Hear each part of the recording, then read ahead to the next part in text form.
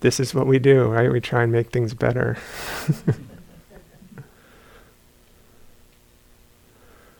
There's a note on the board that someone had left to for me and Andrea. It says, unsigned, and not to either of us, just in that corner. One of you left a sweet note saying, "I don't want to go home!" Exclamation point. Which I hope doesn't mean that home is so terrible. It means that being here is good. I hope that's the case.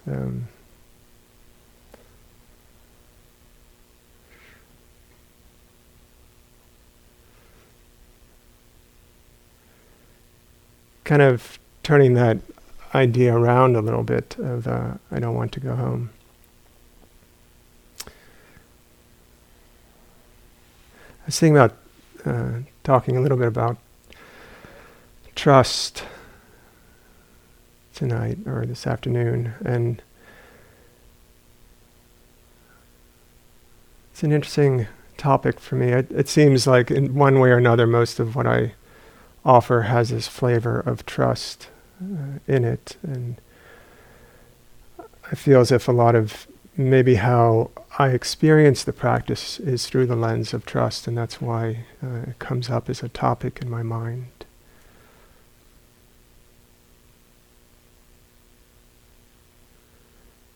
So the idea of going home, I think there is in some ways what the Dharma is inviting us to do is to come home, and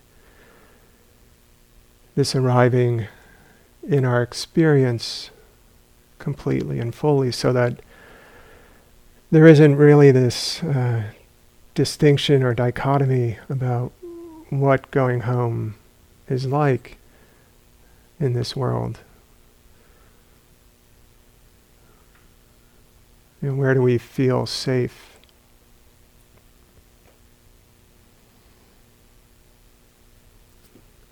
What sort of states of mind or emotional states do we feel like are home or most familiar?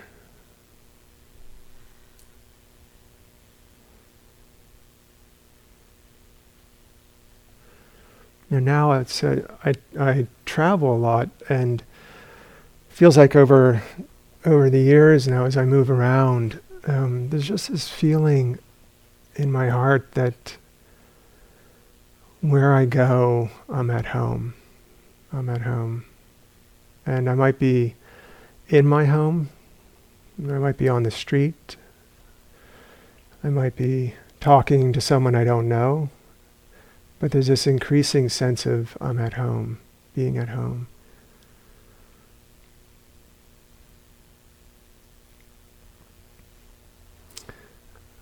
I believe on the first night Andrea was speaking about where we normally take our refuge.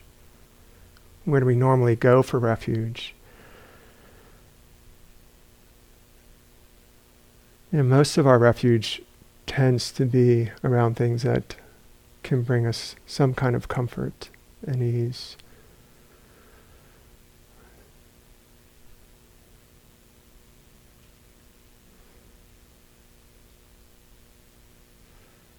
Just familiar patterns in our life where we go for refuge. And yet, the Dharma, the teachings kind of reveal the way the world is, which is we're in a world of flux, of change. It's unpredictable what's going to happen. And things aren't in our control. It's unreliable, uncertain. We never know when the body is going to get injured, get sick. We'll get an illness, one form or another. Don't know when we'll be impacted by something someone says or does. So in this world that is like this, these characteristics, how do we find a refuge? How do we find a sense of ease and well-being?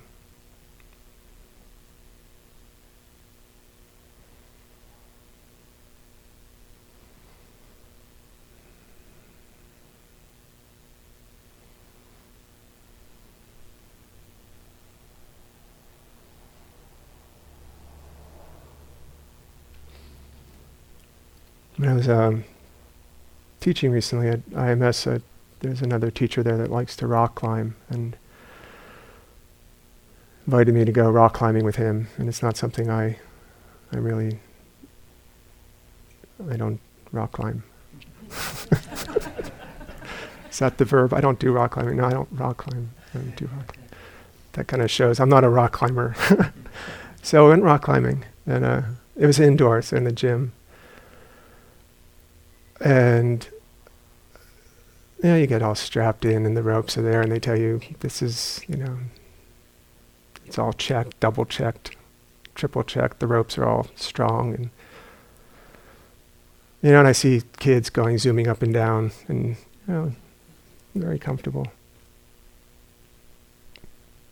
And I watch my mind. I'm a Dharma teacher, so I watch my mind, and it's very clear what's happening. So I climb up, and that's fine. Climbing is fine.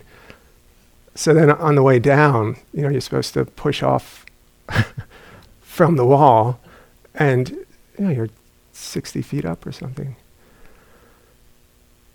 Now I know holding onto the rope is going to do nothing. And yet as soon as I push off the wall, there's this absolute clinging onto the rope. And I'm watching the mind do that, the hands are totally holding on. I'm thinking, if the rope breaks anywhere but between my hands, and this belt, it's not going to help. And anyways, even if it were to break, I don't think my holding right here is going to do much. And yet the whole system clings. Totally clinging. So instinctual. Right? It's what we're wired for is to kind of self-protect and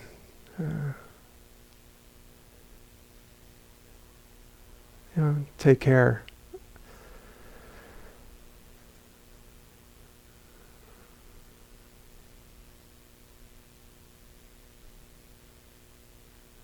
I was thinking how sensitive these bodies are, so sensitive. And it's there's almost like a perfect setup in coming into the world for some kind of injury to happen, some kind of suffering, one way or another. And it's happening all the time. All you have to do is be a little bit aware and mindful, and it's impossible to miss how sensitive this organism is. And in Buddhist cosmology, it's said that the human realm, now I don't know about the truth of cosmology, but in terms of what it says about this experience of the human realm, it seems, this is true, which is it's perfectly set up for both suffering to arise. That seems to be true. It's a perfect setup for that. We've got a lot of tender neuronal endings and a lot of emotional capacities, and the mind and heart take everything that happens to it very personally. So it's very much those are the conditions for suffering to arise.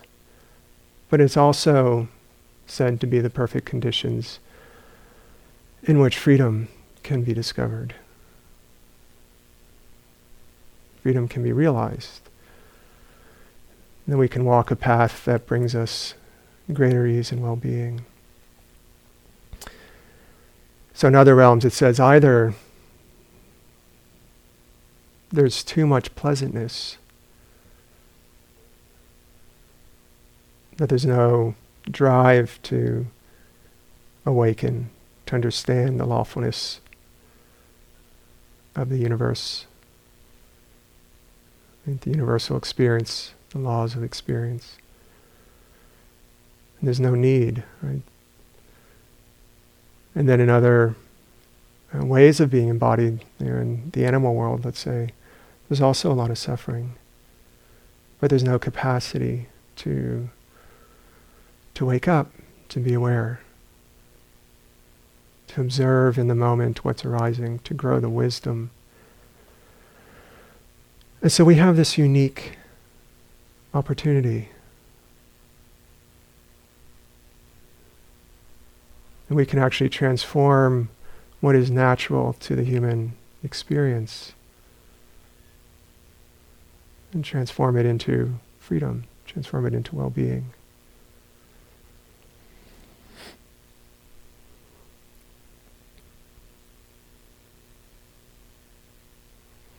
And the Dalai Lama had once made a comment to Western teachers about a basic way that a lot of Buddhists see themselves, is that they see themselves very fortunate that they have this opportunity to practice. And he was saying that in response, it's a well-known story in Dharma circles. He was saying that in response to these teachers reporting the tendency of the inner critic to arise. Andrea was calling it self-hatred, but just some basic aversion of oneself. And then most of the teachers, the Western teachers, agreed that they were experiencing that, and that was really quite surprising to the Dalai Lama, apparently, His Holiness, that would be so strong. He said, because if you're raised kind of culturally in the Dharma, you're taught that you're lucky right from the outset. You're so lucky.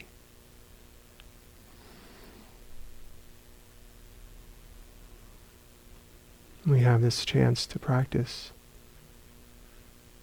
And I think that maybe growing up in the West, we're like those laboratory mice that Andrea was referring to.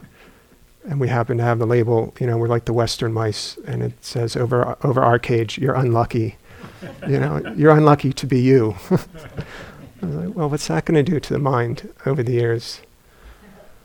But if you're told you're so lucky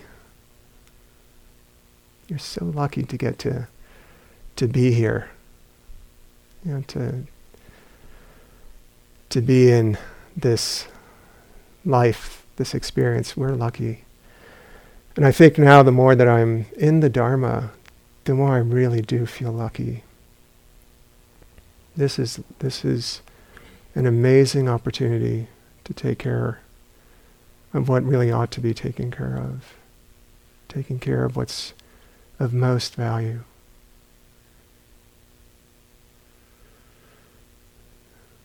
I lived on staff at IMS for a while.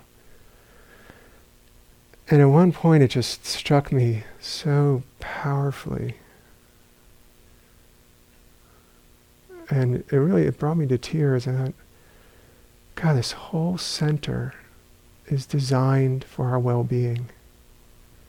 Every word that's been spoken here from the Dharma seat and the intentions of all the beings, all the yogis that have practiced, all supported for our well-being. So pure, so wholesome. In my kind of little bit of jaded and skeptical mind, kind of feels like, well, there's got to be other motives in there. I mean, there's filled with other minds, for sure. A lot of minds occupy places, and so there's lots of stuff whirling about. But the basic intention of centers like here that we're in, so pure, just care about suffering, supporting well-being.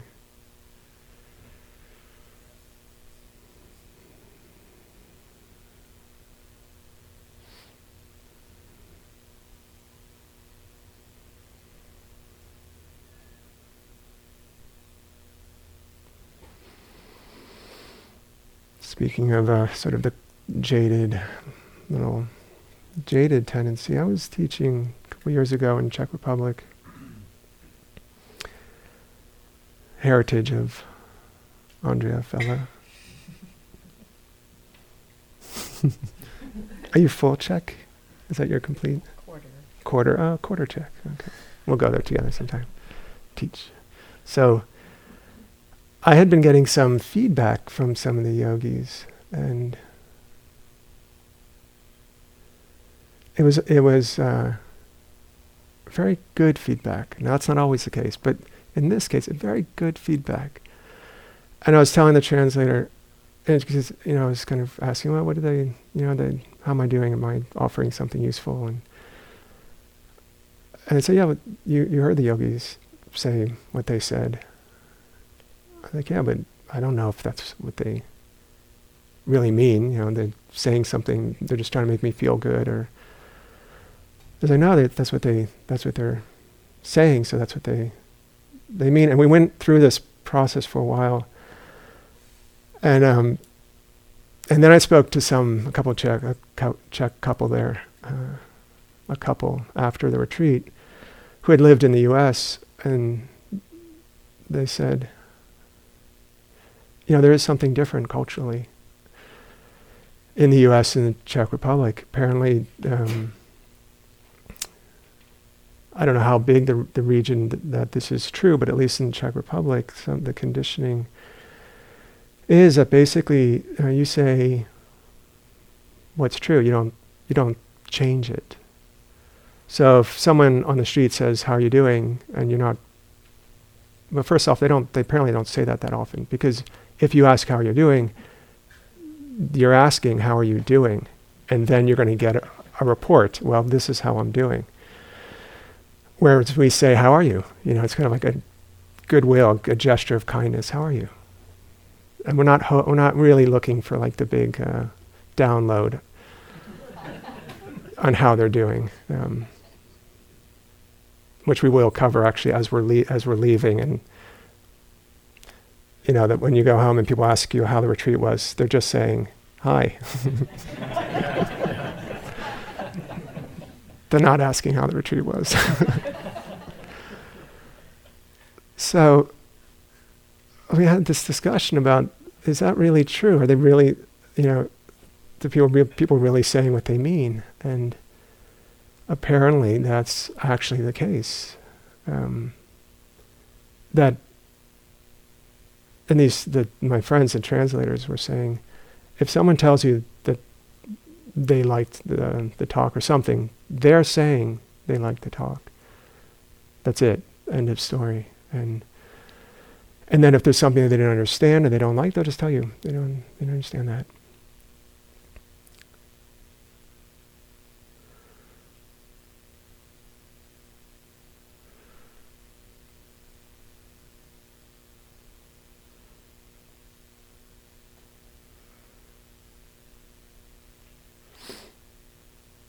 That point was completely relevant when I started out. I love it when the mind does that. It's like knows for sure why it was making some point, and then doof. Well, I'll just go with whatever was coming. But so I don't know if that's culturally really the best way to be, because they also said there's something very nice about the way Americans are conditioned, which is to try and uplift and maybe say positive things to one another. But there was something that I kind of felt in that ability to trust, that when someone was saying something to me, I knew what they meant. And how relieving it was for my mind, because I was, I think, getting over the years, if we don't have really right speech, our intuition kind of picks up mixed messages, and we never really know what we mean. We don't know what the other person means.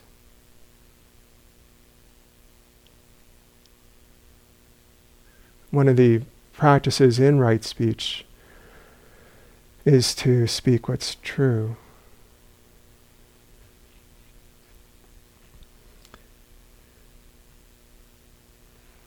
And that's a practice that's not easy to do. There's other practices in right speech. It has to be timely, has to be useful and beneficial, with a loving heart. There's a lot of parameters. for right speech that we can practice and work with. Coming to a center where the motivations are so clear, and coming to a spiritual practice where the encouragements are very clear. We don't have to buy into anything, don't have to believe anything, not asked to do anything that's against our own understanding.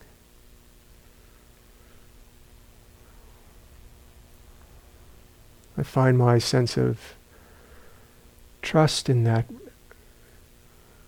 has gotten so strong. Amazing faith.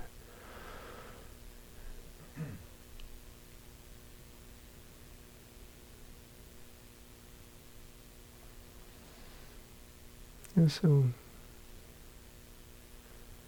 just considering what it is that you trust.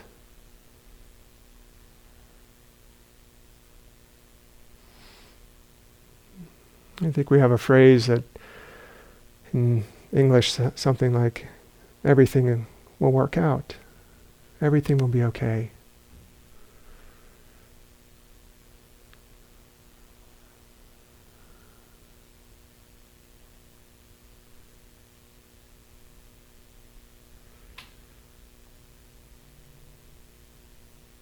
So, it's interesting, on one level, I now feel that to be true, but it's on a very different level than the literal meaning of that everything will be okay.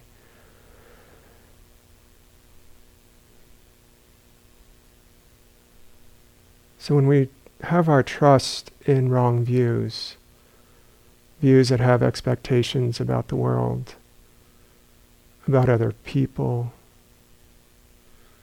about the government, about the body or health. Our trust is really, really more based in expectation, ideas about how we want things to be. That kind of trust is not pointing us in the right direction.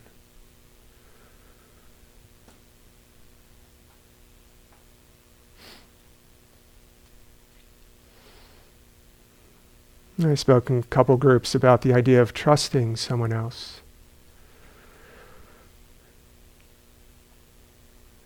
It really occurred to me at one point in my own relationships, my own dynamic with other people, that the reason why I would get hurt was my trust was really misplaced. I was trusting that they would do what I wanted them to do. Trusting that they would only act out of kindness or only act out of what an enlightened person would do. And of course that's not going to happen. So when our own understanding of these processes of our own mind are clear, we see our own nature, how easy it is to become reactive, to get lost, to follow the stories of our mind. And we see that over and over again, over and over again. This is how our own wisdom is growing. Insights. Insights into other people, insights into our community, our families. So that when someone's doing something unskillful and it's impacting us, already there's understanding. Right? Conditions are there for that to arise. So then the trust really is trusting in the lawfulness of how things happen.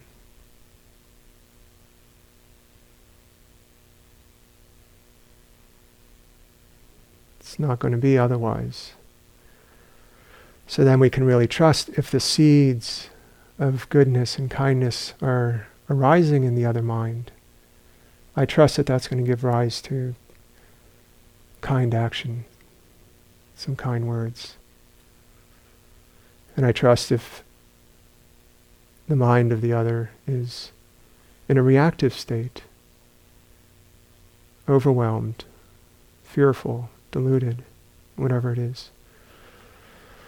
The trust can be that probably that person is going to speak and act unskillfully.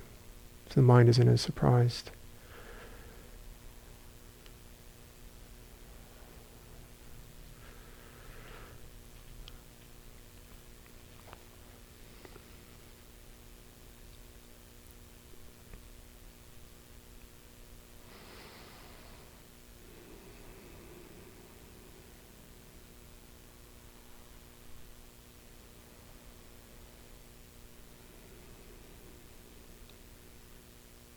Also feeling into all the changing states of mind and heart that we sit with. And you've each reported so much of what you've seen. Some of it is the wholesome factors of mind arising, steadiness growing, mindfulness gaining some momentum. But also a lot of reporting of this, maybe not expressly stated, but trusting in watching what's arising. That what is here is a good enough thing to be aware of, as it is. As it is.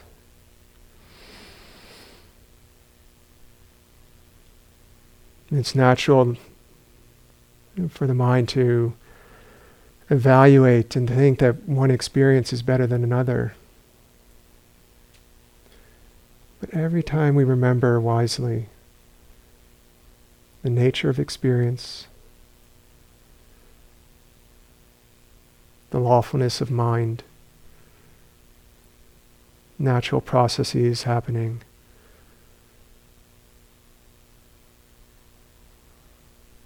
we learn to trust a bit more. This is exactly what's arising. It ought to be arising. It's a perfectly fine thing for it to be here. And the sense of struggle, right, of holding on to the rope with dear life, controlling, starts to ease up.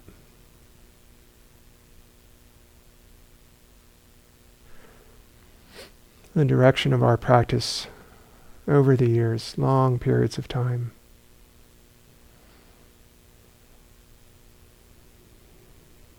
to feel like the trust is coming in. Not that things are going better necessarily, but that it's okay to be with what's arising. It's okay to be with this. This is sufficient for awareness, sufficient to learn from.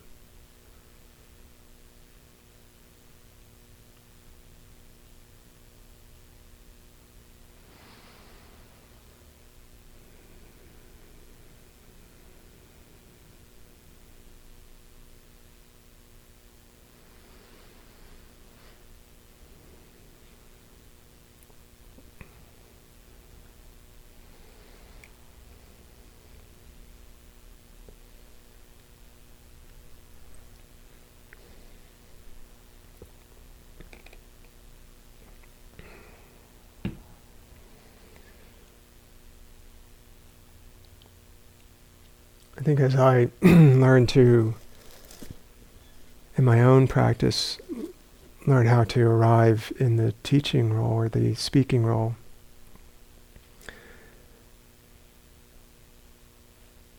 part of what's changing for me, I can see it, I'll just speak about my own process, is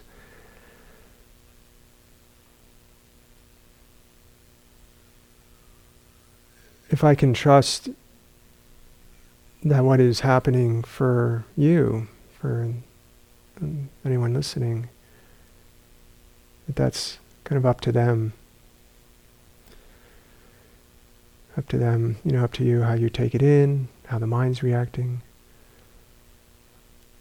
I can also trust this space and silence. I don't need to then try and get things to be perfect.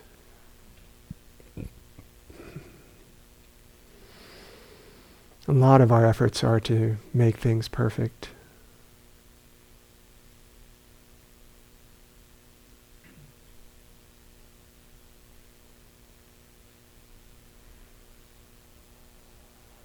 So surrendering really is part of the path. Being willing to be vulnerable enough that we're with what's happening and it's fine. It's okay.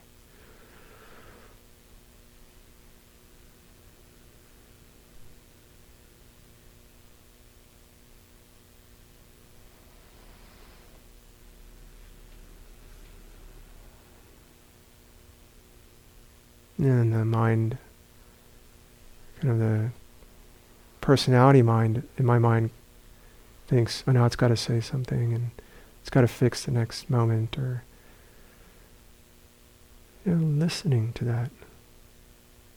So part of our practice, and I hope you do take the time, if you haven't already, in the morning to try to speak with someone else and practice.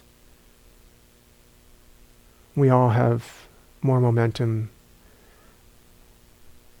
now in awareness and wisdom, right view, than when we arrived. And for these conditions to come together and to have the container for that, it's a really, really valuable opportunity. You don't have to make anything happen, but just the willingness to be present with someone and the vulnerability of that.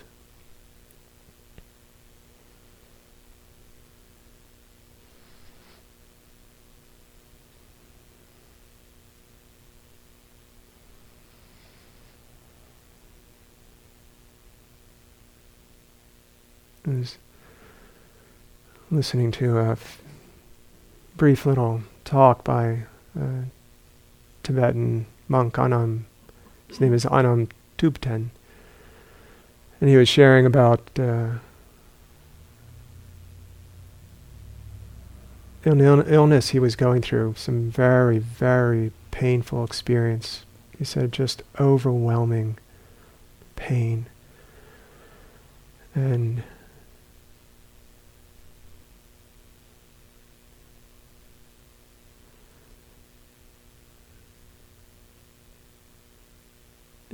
sharing that as as someone that goes around teaching about the Dharma, he wanted to be able to, in the midst of that pain, kind of transcend and rise above it.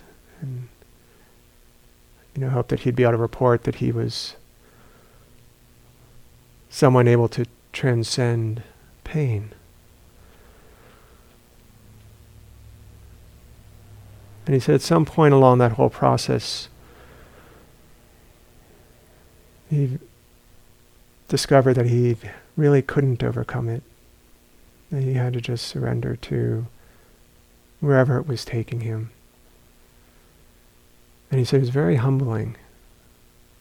He had these ideas of how much he could, through the power of his mind, kind of overcome something.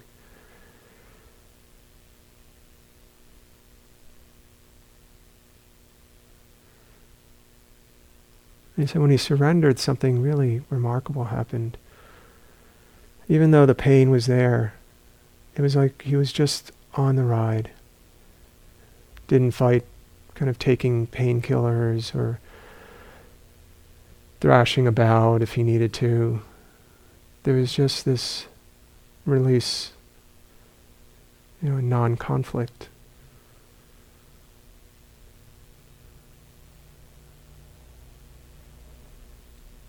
And you realize that a lot of his teachings a little bit were somehow this message that we're going to transcend rather than meet, open to.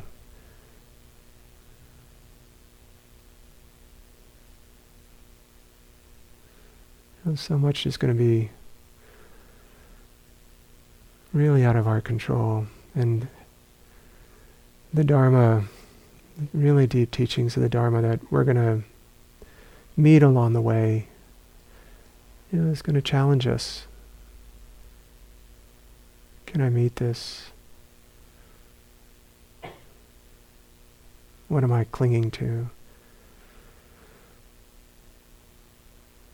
And seeing the mind cling is no problem.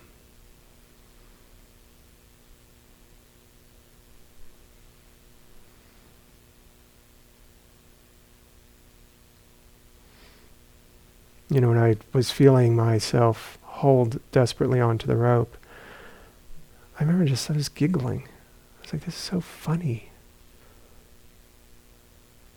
I'm not that afraid to die. But it's funny that I'm clinging so desperately to this rope. And I think if I had to have it be otherwise, it would have been shameful,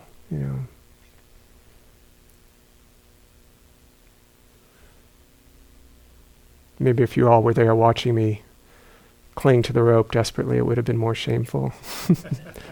Because I would have thought, oh, they know I'm a teacher and I shouldn't be clinging to this rope. But it's not a problem. Just, it's the way it is.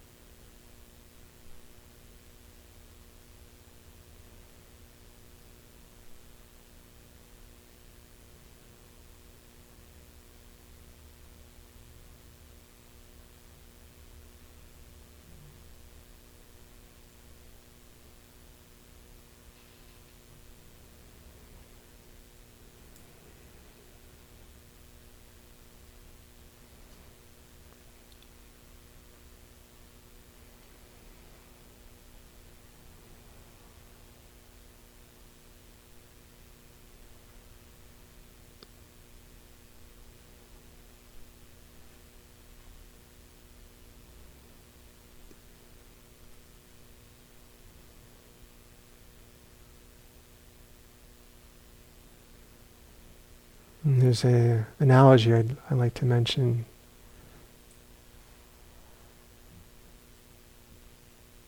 Of the Dhamma, how the process works.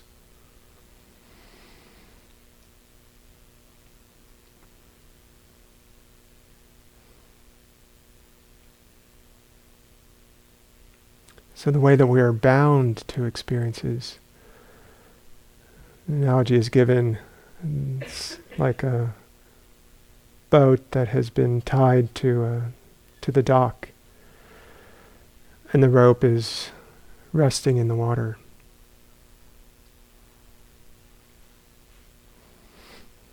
And as the rope is there,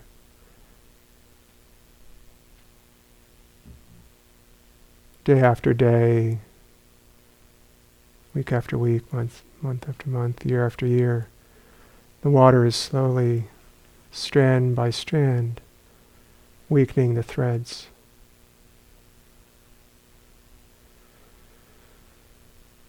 So it's a thick rope, and imperceptibly the rope is getting softened, weakened. Then at some point, maybe a gust of wind comes along and just a little tug, and the rope gives, and the boat is free. Our practice of watching habits of mind are like that. In Tibetan Buddhism, it's said that we watch tens of thousands, maybe 100,000 times a pattern in the mind.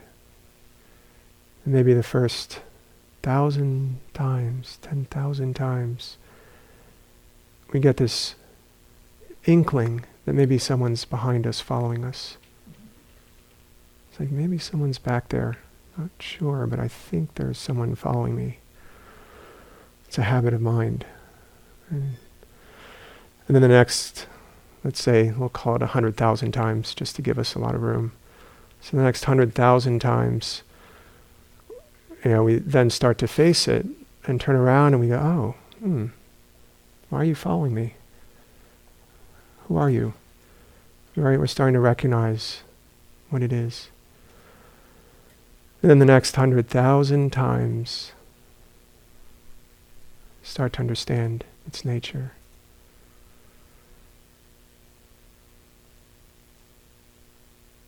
If 100,000 times seems too many to you, make it 5. However many it's going to take is really the point. And if it's a lot and patterns are still present, then that should be reassuring. Right? And if you want to get through them more quickly, then just say, okay, it's going to be 20 times. We have to watch things 20 times. But if it's the 21st time, just think, okay, 21 times, and then 22, and how long is it going to take? So can we trust in the process of seeing conditions, seeing the conditionality of the mind? Right? As long as conditions are present, then this is what's arising. These patterns are here. So we keep watching, keep bringing in whatever wisdom is available, whatever patience, whatever understanding it might be, even not doing, trusting, letting go, let the practice work on us.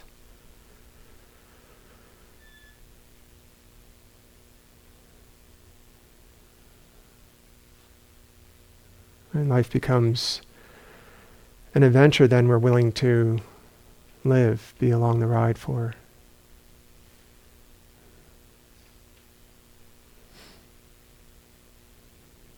We're going to go up and down, a roller coaster. Learning how to be mindful on the way up. And learning to be mindful on the way down. Challenges. And then easeful places where we're just coasting. The entire terrain of life. Being with ourselves. Being with ourselves. Ordinary moments, brushing our teeth. Taking a shower.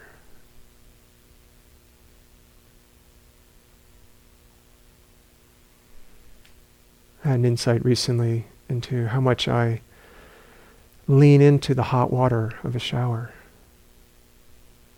I had no idea that I kind of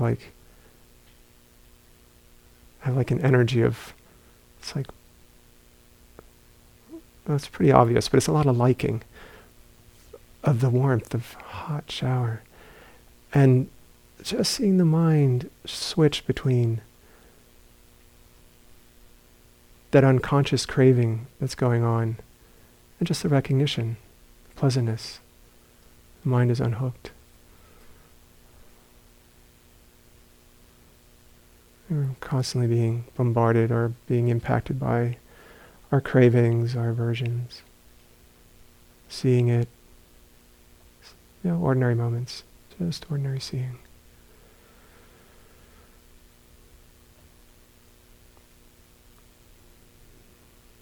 You might be driving a car soon.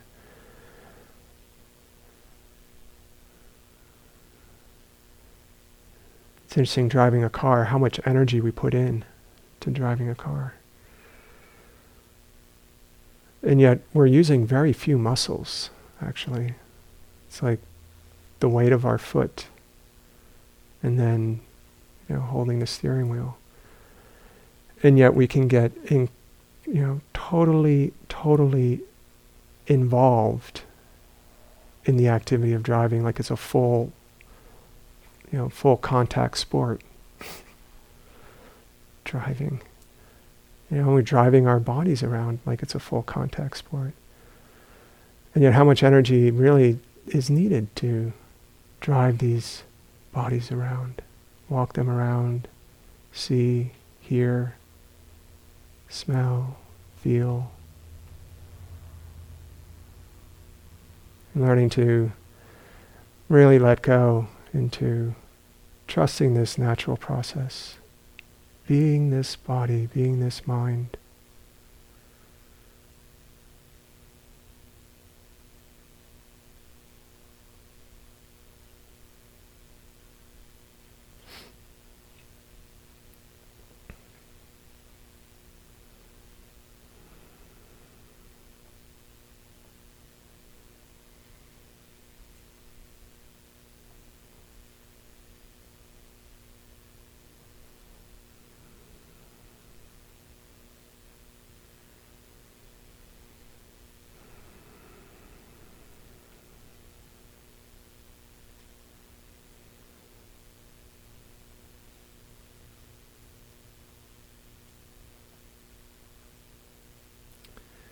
I really appreciate the practice you're doing.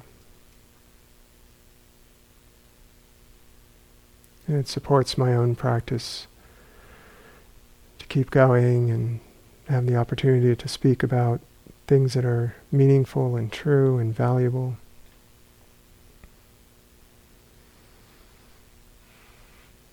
After one of the rains, I was walking down the hill where the water was flowing down, and I was walking downhill with the stream flowing, and there were all these bubbles that had formed in the stream that was flowing. Just watching the bubbles form, and I'm walking down along with them, and stay a lot longer than I thought they would, and then at some point burst.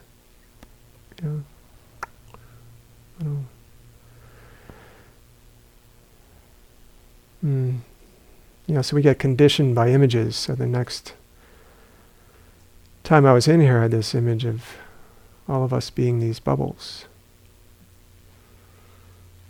Beautiful, perfect spherical bubbles. And yet, it's so transient. We're going to just last for a little while. So we spend this time doing what's meaningful.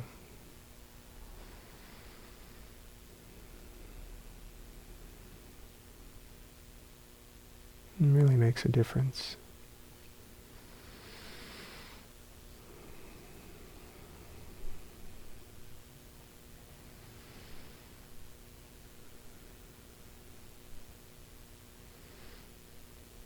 And I hope something I've shared with you is supportive in your practice or on your path. And thank you for your attention. We'll just sit for a few moments together.